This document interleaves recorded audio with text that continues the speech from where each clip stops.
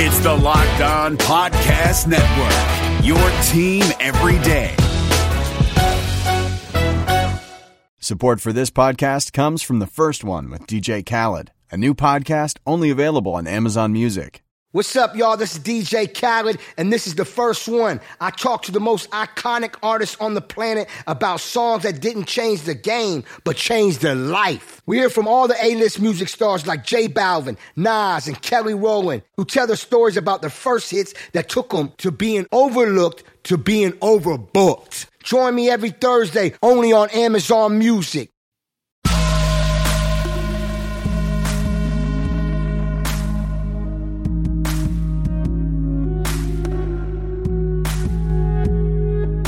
What up, Bengals fans, and welcome to another episode of the Locked On Bengals podcast. I'm Jake Lisco, one of your hosts, along with James Rapine, the other one of your hosts. You can find us on Twitter at Jake_NFL and at James Rapine. Follow us individually on Twitter and follow the podcast at Locked On Bengals for your daily updates on what's going on with the Cincinnati Bengals. Today, Bengals fans, the Locked On Bengals podcast is going to entertain the possibility of Larry Warford, at least talk about why it makes sense for the Bengals to sign Larry Warford. I will argue that it's not worth thinking about for you Bengals fans because it's not going to happen and there are reasons why it won't happen. But I also agree with James when he's going to tell you they should do it. That is something that I think we're in line on. Then we're going to talk a little bit about some of the back and forth on Twitter right now about Nick Chubb and if he is a better running back than Joe Mixon. This all stems from some guy from Cleveland decided to put Tyler Boyd on blast because Tyler Boyd found the tweet with Joe Burrow and AJ Green and said it wasn't even close, saying they're that much better than Baker and Odell Beckham. So it spiraled from there. We'll talk about that back and forth a little bit. And then we're going to take a look at the first quarter of the schedule. We will get into the most important game or the most interesting game in that schedule. We'll take a look at what the Bengals' opponents in those first 4 games of the season have done in the offseason and how these teams stack up at this point in May, looking way out in the future. But James, let's get started with the Larry Warford stuff. He went to the University of Kentucky, obviously, so Bengals fans are well aware of Larry Warford. Many Bengals fans, I should say, because there's so much overlap between the Cincinnati Bengals fan base and the Kentucky Wildcats fan base. Coming out of Kentucky, he was an 89th percentile weight athlete. He weighed in at 332 pounds at the combine, was a 68th percentile bench press, 57th percentile three-cone. Other than that, his 40 was pretty miserable. His broad jump, his vertical jump, not very strong. His 20-yard shuttle, 6th percentile. A lot of things working against his athletic profile, but since coming into the league, he's been a very good pass blocker and an inconsistent but occasionally very good run blocker. Why does this move make sense for the Cincinnati Bengals? Because I think there are a lot of reasons that it does that we can talk about. If the Bengals were to sign Larry Warford, Jake, it would be a gift in May, right? We kept talking about, and a lot of people have talked about what they didn't do in the draft from an offensive line standpoint. Well, Larry Warford is 28. He's not 38 like Jason Peters, right? Who's a guy I was potentially interested in. So age-wise, makes sense. Very few times do a 3-time Pro Bowler, does a 3-time Pro Bowl guard come available in May. And there are a few reasons behind it, but overall, you have to look at the Bengals' offensive line. Would Larry Warford be an upgrade from Xavier Su'a-Filo? Would he be a guy that would help Joe Burrow and Joe Mixon in this offense? I say yes. I say he's still more than capable of being an upgrade. You could have Xavier Su'a-Filo slide to the left side potentially and battle Mike Jordan for that left guard spot. And suddenly you have a 3-time Pro Bowler, a guy who's got plenty of skins on the wall, a guy who fits the profile that they've went after this offseason, which is playoff experience. So I think it makes a ton of sense. And I think you can do it without committing long-term dollars to a guy like Warford. He's probably looking for a prove-it deal so he can reestablish his value at this stage of the offseason. Wouldn't be shocked at all if a team gets him on a 1-year deal. And I think the Bengals should put their best foot forward here and try to get him. He's going to have a lot of suitors. I think the Bengals should be one of the many teams on the pursuit of a guy like Larry Warford. And the USA Today report talking about the release of Larry Warford says that they were opening up a spot for first-round draft pick Cesar Ruiz, who the Saints, of course, selected. He also is described as having a bloated contract. He's described as having a down year. But if you look at the PFF grades, he was perfectly fine, and he still went to a Pro Bowl. He actually had his highest-graded year for the Saints in 2019. He hasn't been as good in New Orleans as he was in Detroit.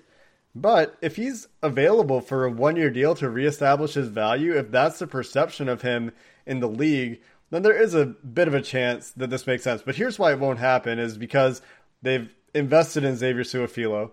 They want to carry over money, and they are expecting to take on additional cap dollars in the 2020 season when they extend A.J. Green and or Joe Mixon. So that's going to leave them around $7 million or so in cap space.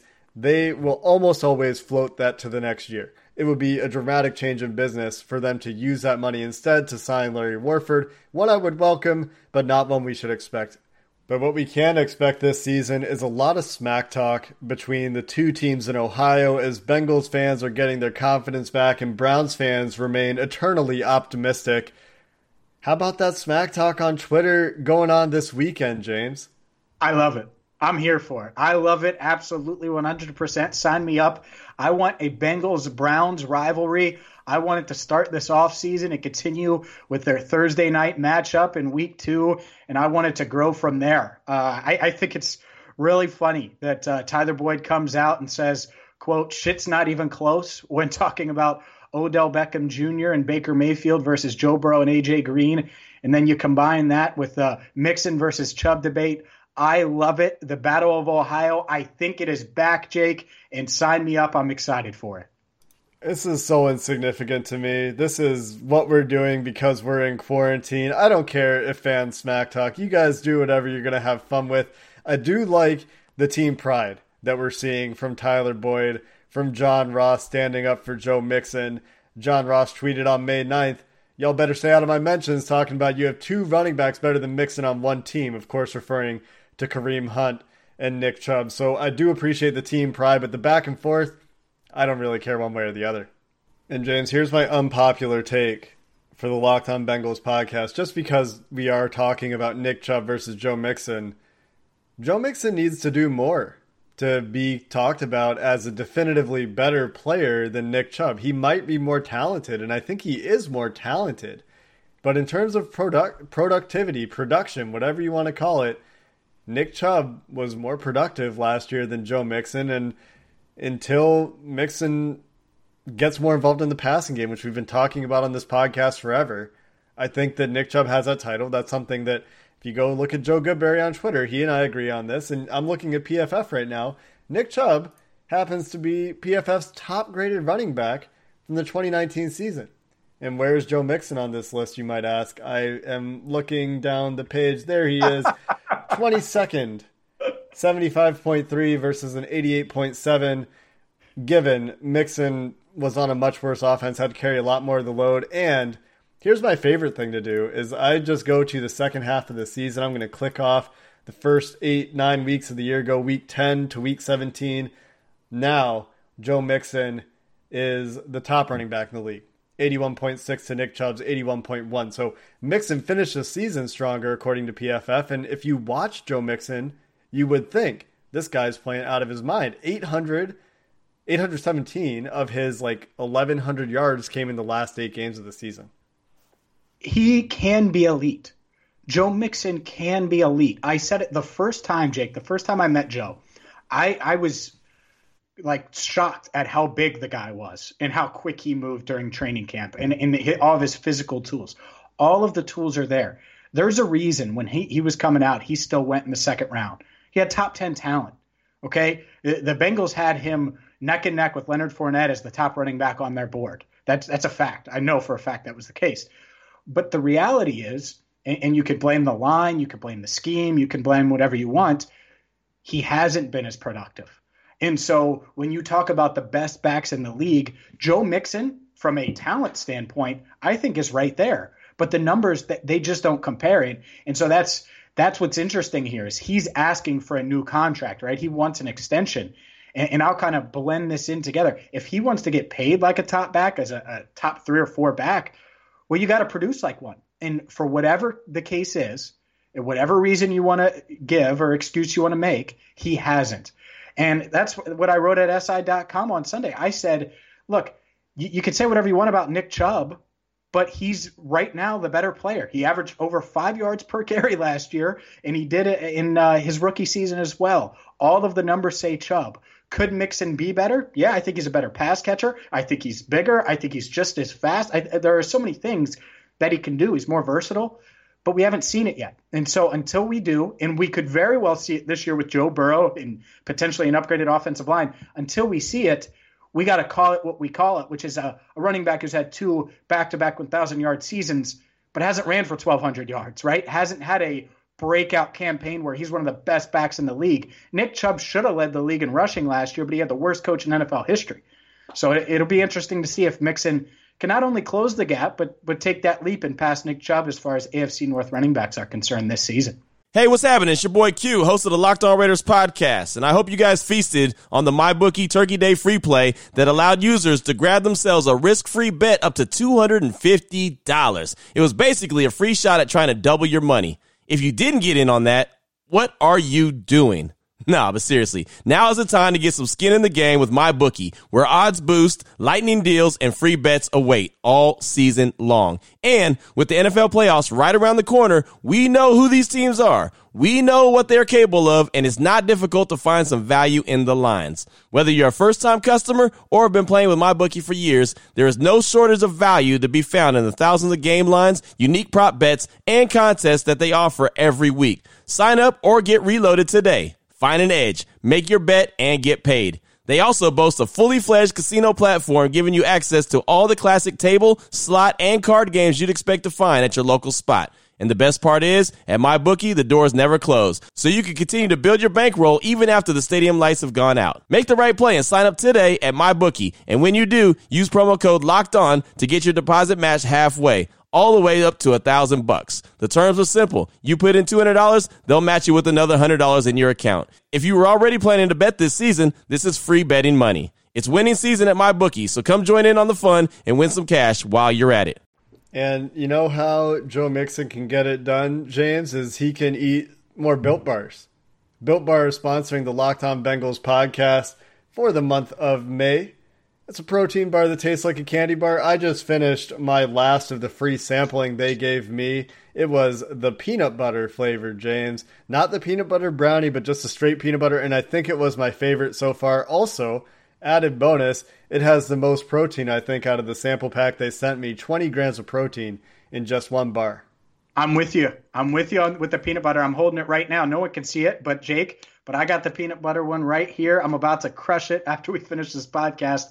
And I'm with you. There's nothing better than Built Bars. By the way, shout out to Coach Tommy Strine. He bought some Built Bars. Be like Tommy. He's been killing it CrossFit-wise and stuff like that during quarantine. I get it. You guys are working out. You want to stay in shape, hit your macros. Do it with Built Bar. Go to BuiltBar.com and use promo code LOCKEDON to get $10 off your first order. That's promo code LOCKEDON for $10 off at BuiltBar.com. Welcome back into the Locked On Bengals podcast. I'm James Rapine, along with Jake Lisco. We record this every single day here on Locked On Bengals, so make sure you subscribe at wherever you get your podcast. And Jake, let's dive into it because this is the first of our quarterly Bengals schedule breakdown. And let's start with the game of the first quarter, weeks 1 through 4, the matchup that stands out the most here on the Locked On Bengals podcast. And it's a close one, I think, because you could say Bengals home opener Joe Burrow, maybe against Justin Herbert. Probably not, given reports we saw late last week that they were going to ease him in. A 4-year starter needs to be eased into the NFL. A 4-year starter who is a 6th pick in the NFL draft. But you know what? You do you, Chargers. We'll play against Tyrod Taylor. But I don't think it's that one. I think it's the primetime game. It's the primetime game in week 2, going on the road, hostile environment in Cleveland. This is somewhere that we expect Joe Burrow to thrive, and Cleveland has made a lot of significant additions to their roster this year. They addressed the offensive line by signing Jack Conklin to come in, play right tackle from Tennessee. They draft Jedrick Wills in the first round. He's expected to step in and start at a tackle position. They made a big splash for Austin Hooper at tight end, where they lose David Njoku and instead they roll with Hooper. Maybe they get Odell Beckham healthy this year after he played all of last year with an injury. Maybe Olivier Vernon is healthy. They get Myles Garrett back from suspension. Grant Delpit, another LSU defensive back, ball hawk kind of guy in the second round to go with Greedy Williams. Two LSU guys that don't tackle but have ball production. The Cleveland Browns on paper, again, look very good. And they've looked good on paper for the last, 4 years. I've thought, this is a year the Browns are going to be 8-8 and really push for the division. Well, maybe with Kevin Stefanski, Alex Van Pelt, Joe Woods, they take some steps in the right direction, and this is a big test. Regardless, on the road, Thursday night, what are you looking forward to in this game, James? One, you're right about the Browns. I love their team from a roster standpoint. The roster from a talent standpoint is top 5 in the league. I don't really know how you could argue against that. I get they do have some weaknesses and some positions that you'd want to add to if you could. But that offense, there really is no weakness. They've completely shored up that offensive line, as you mentioned. I love the addition of Austin Hooper, and they have multiple dynamic wide receivers in OBJ and Jarvis Landry. I think this is a huge matchup, and it's a huge matchup for a few reasons. One, regardless of what happens at Paul Brown Stadium in that opener, where you could make that argument that it is the game of the first quarter of the season and the most important game, 4 days later, they have to travel to Cleveland and they have to play on the road, potentially in front of fans. It's going to be tough. It is. And it's the first of what I think are going to be many Burrow-Baker matchups. And you wonder, one, how Bobby Hart, how Jonah Williams, how those two guys are going to deal with Olivier Vernon and Myles Garrett, how they're going to react to crowd noise for the first time, being such a young team. There'll be so many questions going into this. But I think it's a winnable game. I don't think that this is some game that you look at and you say, all right, well, the Browns have a more talented roster. No, I will go into it really much, barring any kind of crazy injuries or anything like that, knock on wood, feeling pretty decent about the Bengals' chances. But this is certainly going to be a measuring stick because the Browns, I would have them third right now in the AFC North because, like you, I'm jaded based on the past, including last year, looking at the talent and how they underperformed. Third in the AFC North. And if you don't perform well against them, how are you going to do against Ben Roethlisberger and the Steelers or the Ravens? So I think that this is going to be a huge matchup for the Bengals just 4 days after the opener. I'm looking at the Browns roster right now. I forgot to mention a few other free agent acquisitions they had. They picked up Adrian Claiborne, who late in his career will be off the bench, a rotational defensive end for them. That's a pretty good piece to have coming off the bench. And of course, they signed Andrew Billings to play one of their nose tackle positions inside. In addition to that, they draft Jordan Elliott. So that defensive line goes very deep. If you look at some of the other positions on this team, the depth isn't there, and I don't really even necessarily like the starters. I think they still have a lot to prove at the linebacker position where they've got Jacob Phillips, Theon Takitaki, and Mack Wilson. If you listen to this podcast, would know that we did not like Mack Wilson's profile coming into the NFL. He was reasonably productive for the Browns, but behind them, I don't know any of the names on the team at all. So if any of those three guys go down and it's a third rounder, and a fifth rounder in their rookie or second seasons, there's something to be exploited there. And we're hoping that Joe Burrow attacking the intermediate and short part of the field can take advantage of the linebackers. We're hoping that an offensive line that's a little bit retooled has found its way a little bit in the running game, and Joe Mixon can take advantage of these linebackers, assuming that they can handle the front four for the Browns, which I think is the strength of the team. And then you look at the secondary. Denzel Ward, Greedy Williams, both productive cover guys, have had injury issues. We'll see if they can stay healthy. Grant Delpit, Carl Joseph, the safeties. I think there's a bit of a projection there. Those guys are both young and will be adapting to the NFL. Might be able to take advantage of that a little bit. The good news, I think, is that Joe Burrow is going to be very familiar with free safety Grant Delpit and Greedy Williams from their time together at LSU. Yeah, and it was interesting. Grant Delpit, the night he was drafted, said he looked forward to picking off Burrow 2 to 3 times, depending on how many times they see each other during the season, obviously, if they ever met in the playoffs. So I do think that there will be some smack talk there. And that's what I'm saying, Jake. I think that this is going to start to become a rivalry. And it hasn't in my lifetime. It's never been. I mean, either the Bengals are bad or the Browns are bad, or both were bad at the same time for a few years. And they've never really been competitive at the same time. I think this is the start of that. I think when you have Joe Burrow on one side, Baker Mayfield in the roster that he has on offense, this is the start of a rivalry. And I welcome it because I'm sick of dealing with the Steelers. I'm sick of the Ravens, but I don't think they're going anywhere. But certainly the idea of a Battle of Ohio that means something is more exciting than what we've seen over the past 30 years or so. And the Browns obviously still have something to prove to get to that point, because they have had this roster isn't that. I listed a bunch of guys they added this offseason, but the roster isn't that different than it has been in years past. The most substantial difference is probably now they have 2 tackles instead of just Joe Thomas, who's been gone for a few years now. They've added depth on the defensive line, but they consistently underachieve. Yeah, Freddie Kitchens was a terrible hire. Yeah, Kevin Stefanski seems like a better hire on paper. But until they get it together and actually show me for a whole season that they won't implode, the Browns are just another garbage team in the NFL to me. They're just another poorly run franchise. And some people might want to lump the Bengals into that. I'm not there right now. I think they've had a bad run for sure, but nothing matching the Browns' 20 years of ineptitude that we've been watching. And for me, the question boils down to Baker Mayfield is, can he succeed?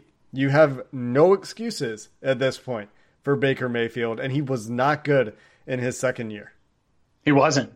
He was about as bad as you could have. Honestly, I couldn't have imagined him being as bad as he was last year. I mean, there were so many things wrong with what he did, from throwing interceptions, and I know he had some bad luck, to him not being in shape and openly admitting that he didn't put the work in that he should have, and that they thought it was going to be easy. And that's why when I look at his cockiness, and that's what I'll call it, his cockiness versus what Joe Burrow has, because they both have edges. I like Joe Burrow because he's cocky, but it's confident. And it's confident because of the work he put in. And he described it well the night he was drafted. And I think there is a difference. And you can play with an edge, but you should get that edge from your preparation. And I think Burrow does. Last year, Baker didn't. And that's why he was out of shape. That's why he was throwing picks. And that's why he struggled with a team that was extremely talented. So it'll be interesting to see how the Browns do, and certainly how the Bengals match up against them at First Energy Stadium in Week 2. We have 3 other opponents to talk about in the first quarter of the season: the Los Angeles Chargers, the Philadelphia Eagles, and the Jacksonville Jaguars. We will give you an overview of their offseason moves and what make those matchups interesting coming up next. This is Ross Jackson from Locked On Saints. This podcast is brought to you by Carvana. In the age of online retailers, buying a car should be no different. And that's why Carvana invented a brand new way for you to buy a car that's 100% online. Without leaving the comfort of your couch, you can browse and buy from their selection of almost 20,000 cars. And once you've made the purchase, your car comes to you, delivered right to your door, or you can go and pick it up from one of the coin-operated car vending machines. All of Carvana's cars come with a 7-day return policy, ensuring that you get a car that fits perfectly with your life. Not happy? Exchange it or return it for a full refund. And with its dedication to customer service, it's why hundreds of thousands of customers have ditched the dealership and given Carvana 4.7 stars in customer satisfaction. So check it out, the nation's fastest growing auto retailer at Carvana.com, Carvana.com, Carvana.com. Support for this podcast comes from CDW and Dell Technologies. At CDWG, we get that migrating your agency to a hyper-converged infrastructure is challenging. Like me switching to decaf. Gotta do it, don't want to do it, but gotta do it. Whoa, slow down, friend. CDWG's experts can help simplify your transition from legacy to hyper-converged infrastructure with Dell EMC solutions that offer speed and agility. Do it, do it. Have you done it? Is it done yet? Why isn't it done yet? IT orchestration by CDWG. People who get it. Find out more at cdwg.com/Dell EMC. Let's continue to break down the Bengals schedule. We already gave you our game of the first quarter, Bengals-Browns week 2. Jake, let's go back to the opener now. And this is going to be one of the more anticipated openers ever in Bengals history as Joe Burrow makes his NFL debut at Paul Brown Stadium as the Bengals going to be hosting the Chargers in week 1. And the Chargers are a team that right now I think Bengals fans are writing this in as a victory. They're writing this in as this should be a soft game on the schedule. It's at home. It's a home opener. It is worth noting that the Chargers had a weird offseason that isn't necessarily the offseason you would expect from a team that plans to be rebuilding. They traded for Trey Turner. Of course, they give up an offensive tackle to do so, but then they signed Brian Bulaga to fill that void. That was a guy that I would have liked the Bengals to have signed to introduce some competition at that spot. They signed Nick Vigil, who that'll be an interesting note, the return of Nick Vigil to Cincinnati, and what I assume will be a starting role for the Chargers. They signed Chris Harris from Denver. They signed Linval Joseph. They drafted Kenneth Murray, and we'll see if Justin Herbert plays. There's a lot of stuff about this team that and Zach Taylor said this in his press conferences talking about the schedule, that make them a formidable opponent. They've got Bosa, they've got Ingram, they add Kenneth Murray, they add to the offensive line, they still have Keenan Allen. There are reasons to think that this is not a pushover, and despite the fact that they can't sell out their stadium, we shouldn't be overlooking this game. It won't be a pushover at all. I think the Chargers roster, and you broke it down well, it's extremely talented, especially that pass rush.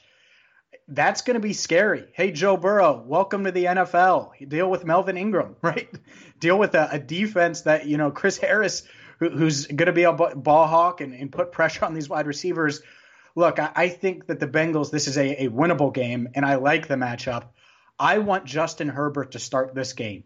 I get it. He was the 6th pick, and maybe you want to take him along and stuff. But to me, Tyrod Taylor is safe. And when I look at these rosters, the Chargers going with the safe bet in Taylor, who might not turn it over much, is going to take care of the ball and get you through everything. That could be their key to winning at Paul Brown Stadium week 1. He's not going to shy away from a NFL matchup. He's been there, done that. He led to the Bills to the playoffs a couple of years ago. Herbert's the wild card, and I'd much rather go up against the wild card than a guy like Taylor who's going to bring stability to that offense. And if he starts, I'm a little worried about this matchup. And the Bengals obviously underdogs in this matchup. They're only favored in one game this year, as we've talked about on this podcast. So it is going to be interesting. Certainly a winnable game. I'm not ruling it out that the Bengals can win, but there are a lot of areas that are going to concern me, especially if Tyrod Taylor is starting. Because if Herbert's starting, I could see 3 picks in his debut. If Tyrod Taylor's starting, I think he's going to throw it 13 times, and I don't see many interceptions. So that's the wild card there that I'm hoping for from a Bengals standpoint, that Herbert is the starter. And I think many of those throws, of those 13 throws that you're talking about, go to Austin Eckler, who signed his extension this offseason, is going to be a big early test for the Bengals in how do we handle speedy, agile running backs. And then you have the early storyline of how does Keenan Allen and Mike Williams test this revamped Bengals secondary? How do the Bengals manage an offensive line that does have holes? Dan Feeney at left guard doesn't inspire a ton of confidence. Sam Tevy at right tackle is a guy I've never heard of, currently listed as a starter for San Diego. How does the offensive line hold up against those guys we talked about, Linval Joseph, Joey Bosa, Melvin Ingram? There are a lot of questions in that game, a lot of fun matchups to watch, but let's get to week 3, James, when the Bengals take on their most heavily underdogged game, for lack of better grammar, of the season. Against the Philadelphia Eagles in Philly, they add Darius Slay, Javon Hargrave, Marquise Goodwin in free agency and through trades, and have added Jalen Reagor to add a weapon for Carson Wentz, their redheaded young quarterback. Yeah, I really like this Eagles offensive, the offensive firepower they've added this offseason. It might not wow you, right? You're not going to see the names and they're not going to pop off, but I like Jalen Reagor. I think he could contribute right away. I think that a Marquise Goodwin is a guy that could certainly help you as well. And that's the thing, is this team won the division last year in the NFC East, and I get it. The Cowboys struggled down the stretch, and we could talk about all these different things. but they won that division. And so you give Carson Wentz more weapons. I think they will certainly rely on Miles Sanders a bit more in the running game this year. You look at it, and this is going to be an extremely tough matchup. This is the hardest game, in my opinion, of the 4 in this quarter. I get it, a Thursday night matchup on the road 4 days after your debut. That's going to be tough in Cleveland. This is the toughest, though, despite the extra days to prepare. And so it's really going to be interesting to see how Zach Taylor has these guys. Are they going to be ready to play in Philadelphia against the team that, yeah, they have a weak secondary, but they did add Darius Slay, that they are probably going to be improved from what they were last year on the back end. Can the Bengals score with the Eagles, or will that defense be able to keep it low scoring? It's going to be an interesting matchup and a tough one on the road early in the season. And what stands out to me, we talked about the Eagles matchup last week, of course, with Louie from Locked On Eagles. But what stands out to me is the strength of this team is the offensive line going Andre Dillard, who we absolutely loved last year, who will hopefully step up in his second year for them. Well, hopefully for them, not for the Bengals. Isaac Seumalo, who I don't recognize the name at left guard, to be honest, and I don't have PFF up in front of me at the moment to get any insight into his level of play. But when you're between Andre Dillard and Jason Kelce, who's probably still the best center in the league, you're probably having a pretty good time. Then the right side is just rock solid in Brandon Brooks and Lane Johnson. There's even a chance that Jason Peters returns to Philly. This is something that's been out there as a possibility in the last week. So if he comes back and one of these guys kicks into guard, well, now that offensive line looks even better. So big test here for the Bengals defensive line, the Bengals pass rushers, to see if they can generate any pressure to perhaps manufacture the turnovers that I imagine the Bengals will need to keep up in this game. It is going to be interesting. And I do think that going on the road to Philadelphia, playing an elite quarterback in Carson Wentz, and I look at him as elite. I know he's dealt with some injury issues. A well-coached team. These are the type of tests and type of things a young team needs to go through to come together. The Bengals might get their heads kicked in. Last we looked, they were 10-point underdogs last week, right? So who knows? But I think it's an important matchup to get past and learn and grow from what happens good and bad in Philadelphia. All right, Jake, let's wrap up quarter number 1 with week number 4. It's Jacksonville, the Bengals hosting the Jaguars at Paul Brown Stadium in week 4. I look at this game and I say, and there aren't going to be many on the schedule, Jake, but I think this is, regardless of what happens in the first 3 weeks, this has got to be a must win. If you want the Bengals to be successful in 2020, whatever that is, whatever your barometer is, they have to beat the Jaguars at home.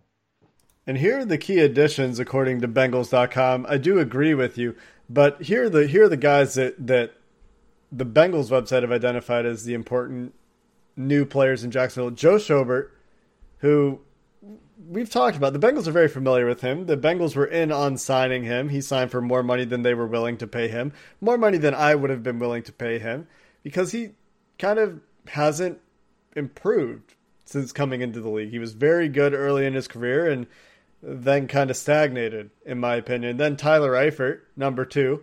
Nice to see him again. It'll be nice to see him back in Cincinnati. He'll get to interact with some fans, I'm sure, that will have nice things to say to him, and maybe some trash talk as well.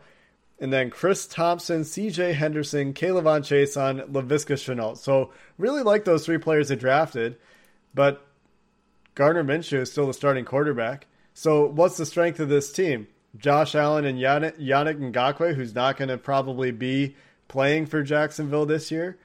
Where maybe Kayvon Chason steps in and that's where the pass rush comes from. But nothing really scares me on the defensive side of the ball. And then on offense, you've obviously got DJ Chark and D.D. Westbrook. Can they do enough? I'm not convinced. I'm not convinced the offensive line is all that good. I'm not convinced the quarterback is all that good. I think this is a game that, you're right, if the Bengals are going to be any good, they need to win this one. They have to. And it's really simple to me. I look at this roster, and they're clearly tearing down a bit. They won't admit it, but they're going with Gardner Minshew. They didn't seriously pursue Andy Dalton for a starting role from what we know, right? They weren't willing to commit that, because I think they have their eyes on Trevor Lawrence potentially. in next year's draft. I mean, Cam Newton's just hanging out there. You're telling me Cam Newton isn't better than Gardner Minshew? He absolutely is. But the Jaguars want to retool. They want to complete this rebuild. They've traded some of their players over the past couple of years. They're high-end star players, and Ngakoue is probably the next one out, like you mentioned. So it's a must-win. I like this matchup. I think if the Bengals, and it is a possibility, I'm not trying to be negative, but if they start out 0-3, they shouldn't get to 0-4. They should be able to win this matchup and win this game. And it could be really the breakout game. I think back to that 2011 season, and you saw flashes before the Bengals got their first win. It was that on-the-road game against Denver where Andy Dalton and A.J. Green just dominated in that second half and really played well on the road. And then it led to wins. You could see that in Philadelphia, them playing well but potentially losing, but you feel really good, and then putting it all together the very next week against a bad Jacksonville team. So that is the first quarter of the NFL schedule. One of these games stands out as unlike the others, and it truly is the Jacksonville game. The other three games have a lot of intrigue value for me. The Jacksonville game is one that, man, if the Bengals don't win that one, it'll be a disappointment. I want that game to be a boring walk in the park victory. It's in Cincinnati. Lots of reasons that one should go well. And then you want to see them play Philadelphia close. If they don't win, you want to see that come down to the final quarter, if at all possible. You want to see Joe Burrow remain efficient, not get into turnover trouble, to give the Bengals a chance to create potentially some havoc and maybe get their own turnovers. And that'll be something that's kind of, as we talk about the schedule, as we start to think forward toward the games, is how's the turnover battle going to work out for the Bengals this year? That, I think, like we saw with the 2005 year to some degree, I just think the ability to have ball production, getting those interceptions, forcing the ball out of ball carriers' hands will be a big barometer for the strength of this defense that will need, I think, the big play. We'll need to see that momentum be a factor for a young team coming into its own, looking for an identity. And I think that the turnover battle is one way you can achieve that in year one for Joe Burrow. Absolutely. I think that could be the most critical thing. Like if I had to pick one thing for the defense, and they completely retooled and remade this defense, but if there's just one thing they need to improve on, it's on their 16 turnovers they forced last year, right? You're gonna have to get the ball in Burrow's hands and give this offense more opportunities, because we know the offensive line is weak in spots. And so that is going to cause turnovers the other way. Defenses are going to be able to do that and put pressure on Burrow and confuse him. So it is going to lead to some turnovers. That's just the reality of it. Peyton Manning threw a bunch of interceptions as a rookie. You might see that at times from Burrow this year. So the defense needs to hold up its end of the bargain. And I look at what they add. I mean, Von Bell was great at forcing fumbles last year, right, and recovering the ball. And he had recovering them in particular. I think he led the league in recovering them. And so you look at this defense and what they put together, they should be able to put more pressure on opposing quarterbacks, which should lead to more turnovers forced, which is going to result in more points on offense. So I'm with you. I think that's probably the number one thing they need to improve on. I get it. The Bengals, they'll say tackling. That's too boring for me. I'll say forcing turnovers on defense. And I just wonder where that's going to come from, right? They've added players that are very good at tackling, but they've also added players, Trey Waynes is similar to Dre Kirkpatrick in his ball skills. He's not a guy that's going to be known for creating turnovers, so they'll have to do it other ways. They'll have to get Jesse Bates out there doing his ball hawking thing. They'll need to get some ball production from these linebackers. That's something Logan Wilson could add to the defense. We saw that with Odell Thurman in his rookie year. Somebody posted the other day, he had 5 forced fumbles, 5 interceptions, something like that, over 100 tackles in his rookie year. It's been done by one other player since then, regardless of whether they were a rookie or not. If you can get anything close to that, and I'm not saying you should expect it, that would be pretty impressive. If Logan Wilson gives me half of that this year, I think it would be a huge win, and it would really give the Bengals a boost moving forward, right? I think this year's a lot about the future and feeling good about where the team is heading in 2021 and beyond. We'll have more on the Bengals schedule as we break down quarter number 2, weeks 5 through 8. We'll do that on tomorrow's show, and crossover week will continue with the AFC South. Make sure you follow us on Twitter at LockedOnBengals. Subscribe wherever you get your podcast. Jake and I will be back tomorrow. Thank you so much for listening here on the Locked On Bengals podcast. Did you watch the 2020 Reds with higher expectations than a first-round wild card exit of epic proportions? Did you think that the Reds hitting would come around with the signings that they made last offseason? Are you wondering who is asking you all of these questions? Hi, my name is Jeff Carr, and I host the Locked On Reds podcast each and every day, part of the Locked On Podcast Network, your team every day. Throughout the offseason, I'm going to take a look at these Reds, how they fix what didn't work in 2020, and how they continue their success in 2021. But wait, there's more. I'll also have interesting interviews with players, writers, and everyone in between talking about the Cincinnati Reds. Come join me on the Locked On Reds podcast each and every day.